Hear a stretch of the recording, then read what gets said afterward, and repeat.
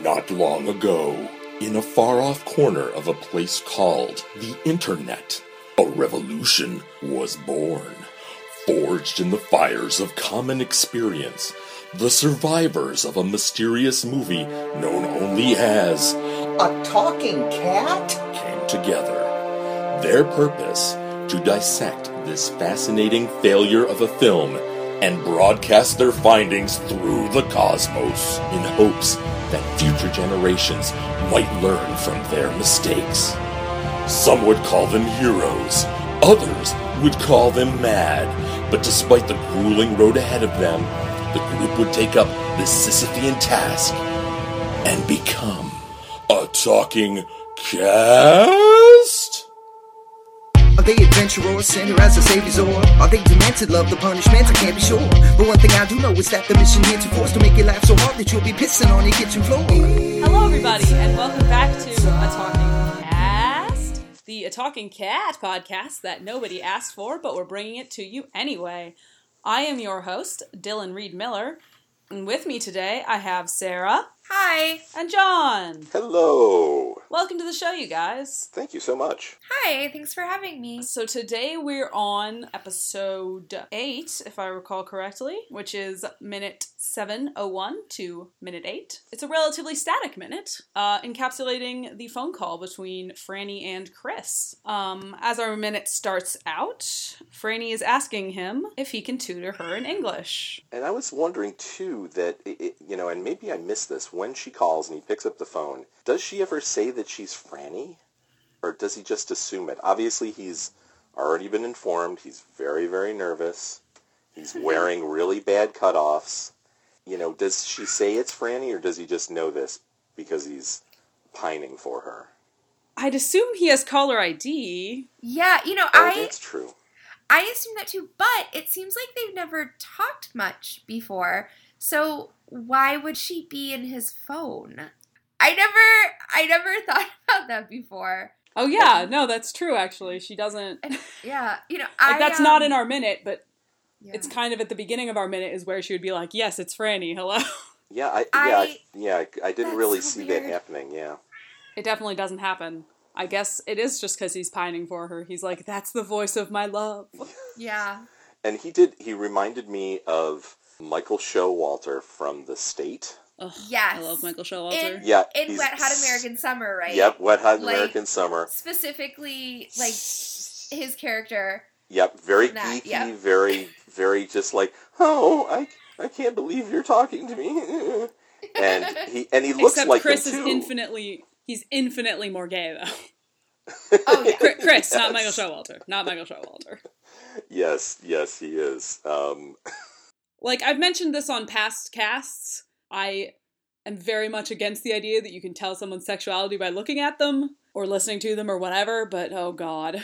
He's just so gay, you guys. He and the other teenage boy actor that's in later minutes of the movie, both of them, I don't ever get the feeling necessarily that either of them are gay, but just the way that they approach their characters, it just feels like every other acting job they've ever had is in gay porn.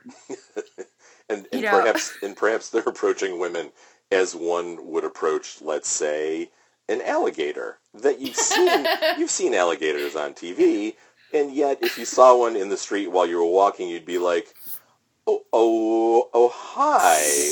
Let me just trot gently around you in a very big berth.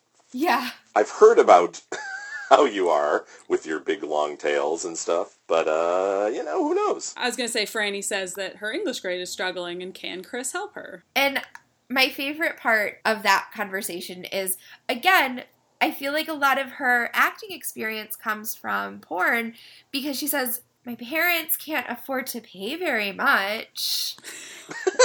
And that's... Perhaps we could have some sort of trade. Yeah, it's very... And then the music kicks in.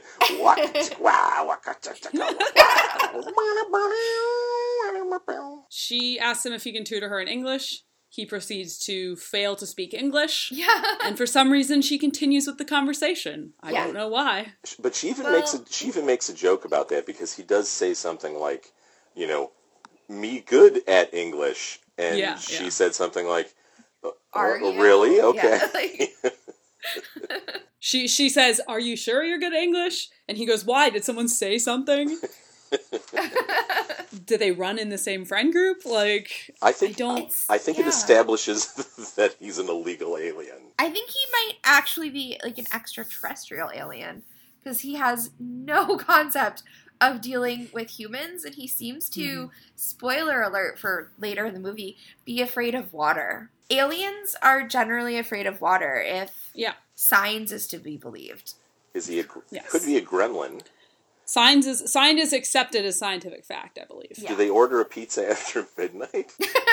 Does it get there finally after midnight? But yes, he seems very nervous about the idea that someone told her that he's not good at English. Right. So. And I have down in my notes, although, to be honest, I'm not sure of the context. I think it might be the thing where she says, my parents don't have much money. But that he says, I think this is where he says, like, no problem. And he says, no shoes, no shirt, no service. Yep. And yeah, that is in this minute. Oh my god, yeah. And which could be a really funny line, but he's a terrible actor. Yeah. He's terrible. She says, my parents can't afford to pay much. And he goes, oh yeah, that's no problem. I mean, no shoes, no shirt, no service. Which makes zero sense. Yeah, it makes... Except it sounds very dirty when we think about the context we were putting it in before. But then it also sounds like he doesn't want anything like that to happen, because he wants to make sure that she's wearing shoes and a shirt. Yeah, because otherwise no service. And he wants no service, I guess.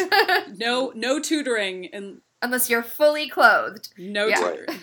I mean, I think it would be pretty distracting to try to study with a naked person. Yeah. There was one thing I really wanted to talk about in this minute. I know that there's a lot of discussion about the weird decorations in this house. Yes. You know, the weird, like, half of a car couch and stuff like that. Vroom vroom. Yeah.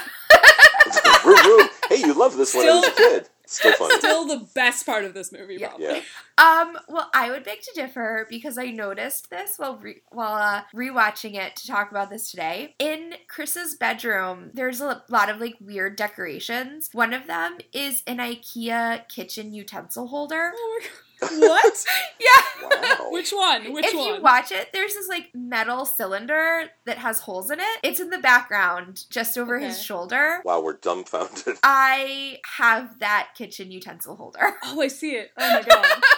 Oh my gosh. What, is there anything in it?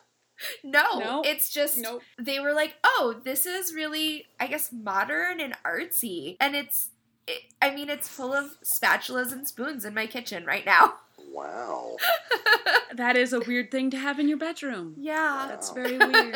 How about the house? You know, if anyone has ever gone through the Dakota oeuvre and just looked at the trailers for, you know, everything starting with 1313, boys with abs and witchcraft, they all, and this movie as well, all happen in this one kind of odd mansion-y type of thing that's all sort of white and stucco, and, you know, has the half a car, you know, couch and everything like that. Is it his house? Is that why he tapes everything there? It is not his house. Amazingly enough, I really thought that, you know, David Dakota wakes up in the morning, just see who's stayed over for the night, and they just start shooting film. And they just make a movie. Yeah, and they just make it up, and they're just like, well, okay. It would explain a lot. It really would. Yeah. They're just like, okay, we've got a giant garbage can filled with white boxer briefs. Everybody get in. And it was actually a friend of theirs, or a friend of his, and he, because there's a lot of filming that happens in LA and everything, you know, most people do not want to have filming done because it's very, you know, just everything gets in an upheaval. But, you know, this guy knew the director and would allow him to use the house, so they would continually use the house for everything. And get this, it has now been demolished. Oh no. I know, That's too bad. Where will he film more movies? I know, I don't know. That's such a tragedy. We've lost a piece of film history, you guys. A real piece of film history. No. How is this happening? Why isn't that in the Smithsonian along with Judy Garland's Ruby Slippers? What a travesty. But it is kind of like, Because it's funny, because really, I think beyond this film, for those, films that have all been shot there, I think I've only really watched, the trailers, and I always, the biggest thing is always, they're all in the same house. And I feel like everything happens in the same universe. This weirdo family film with, Eric Roberts talking over his phone, and all these, ab boy films, and that they all happen, in some sort of, maybe different dimensions, but the same house. And watching those trailers, the house is the thing that ties them all together, and probably the most interesting character. It does seem that he does, even though he's, Chris is not really a playa, he does seal the deal and is going to have Frannie come over and tutor her. Yeah. Wink, wink. The most interesting moment of this minute for me is how happy Frannie seems when she hangs up the phone.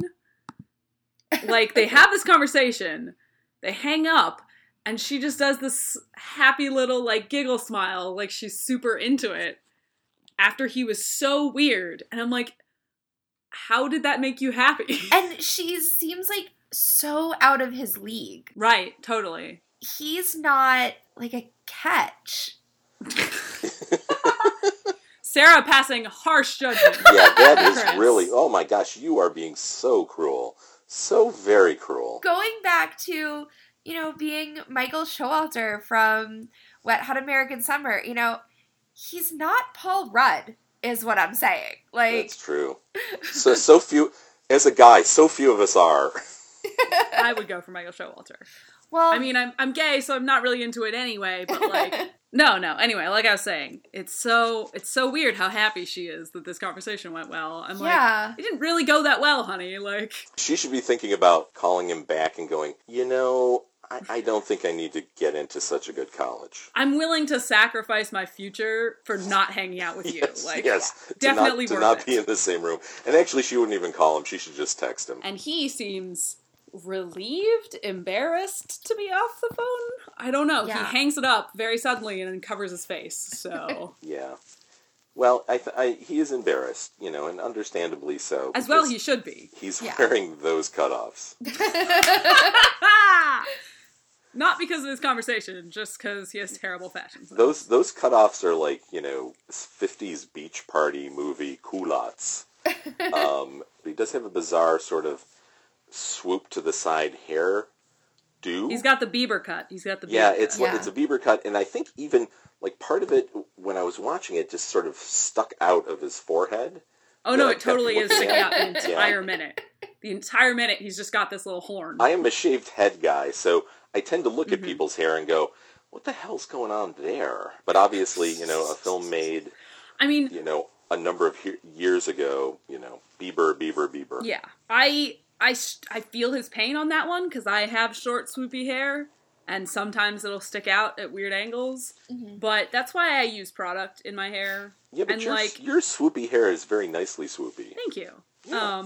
So I think it's about time to wrap it up. I think it is. Do any of you guys have any closing thoughts on our minute? I was just really sad that this minute is completely bookended by, Duffy doing something, but no Duffy in the entire minute. No Duffy. But, literally the very end of the minute before is Duffy coming in the house, and as soon as this minute is over, Chris sees the cat. But, we just got a cat. I know. Minute. It was really sad. I know, it's so sad, a Duffy-less minute. I was going to do my Eric Roberts impersonation, which is where I talk into my coffee cup and just go, I really need to help these people because, You guys, I think Duffy is speaking to me. I think my cat just talked, you guys. Finally, it happened. Hey, this house, it's been in a lot of movies, hasn't it? That 1313, Boys, and Werewolves. Even Duffy doesn't like a talking cat. That's true. Thank you to Sarah and John for being my guests today. Thank you. Thank you all very much for listening to this episode of A Talking Cast. If you enjoyed it and you want to stay up to date with our future episodes, please like us on Facebook at facebook.com/ATalkingCast or follow us on Twitter at ATalkingCast. See you next time. Bye, everybody. Bye. Bye. It's a talking minute by minute. That's so they'll be diving in to shed some clarity on this hilariously failed attempt. So grab a friend and crack a beer with them and listen in. The talking cast is about to begin. It's a talking. That was episode 8 of A Talking Cast, the A Talking Cat podcast that nobody ever asked for. Your host was Dylan Reed Miller, with guest hosts Sarah Kathleen and John Kovaleski. Episode edited by Darren Husted. Music by Casey Trimble. Voiceover by John Kovaleski. Artwork by Josh Hollis. Executive producers Sarah Cantor and Darren Husted. Copyright 2014, all rights reserved. This podcast is not affiliated with Rapid Heart Productions. A Talking Cat is owned by Rapid Heart Productions. No infringement is intended. For the memory of Dan Cruz.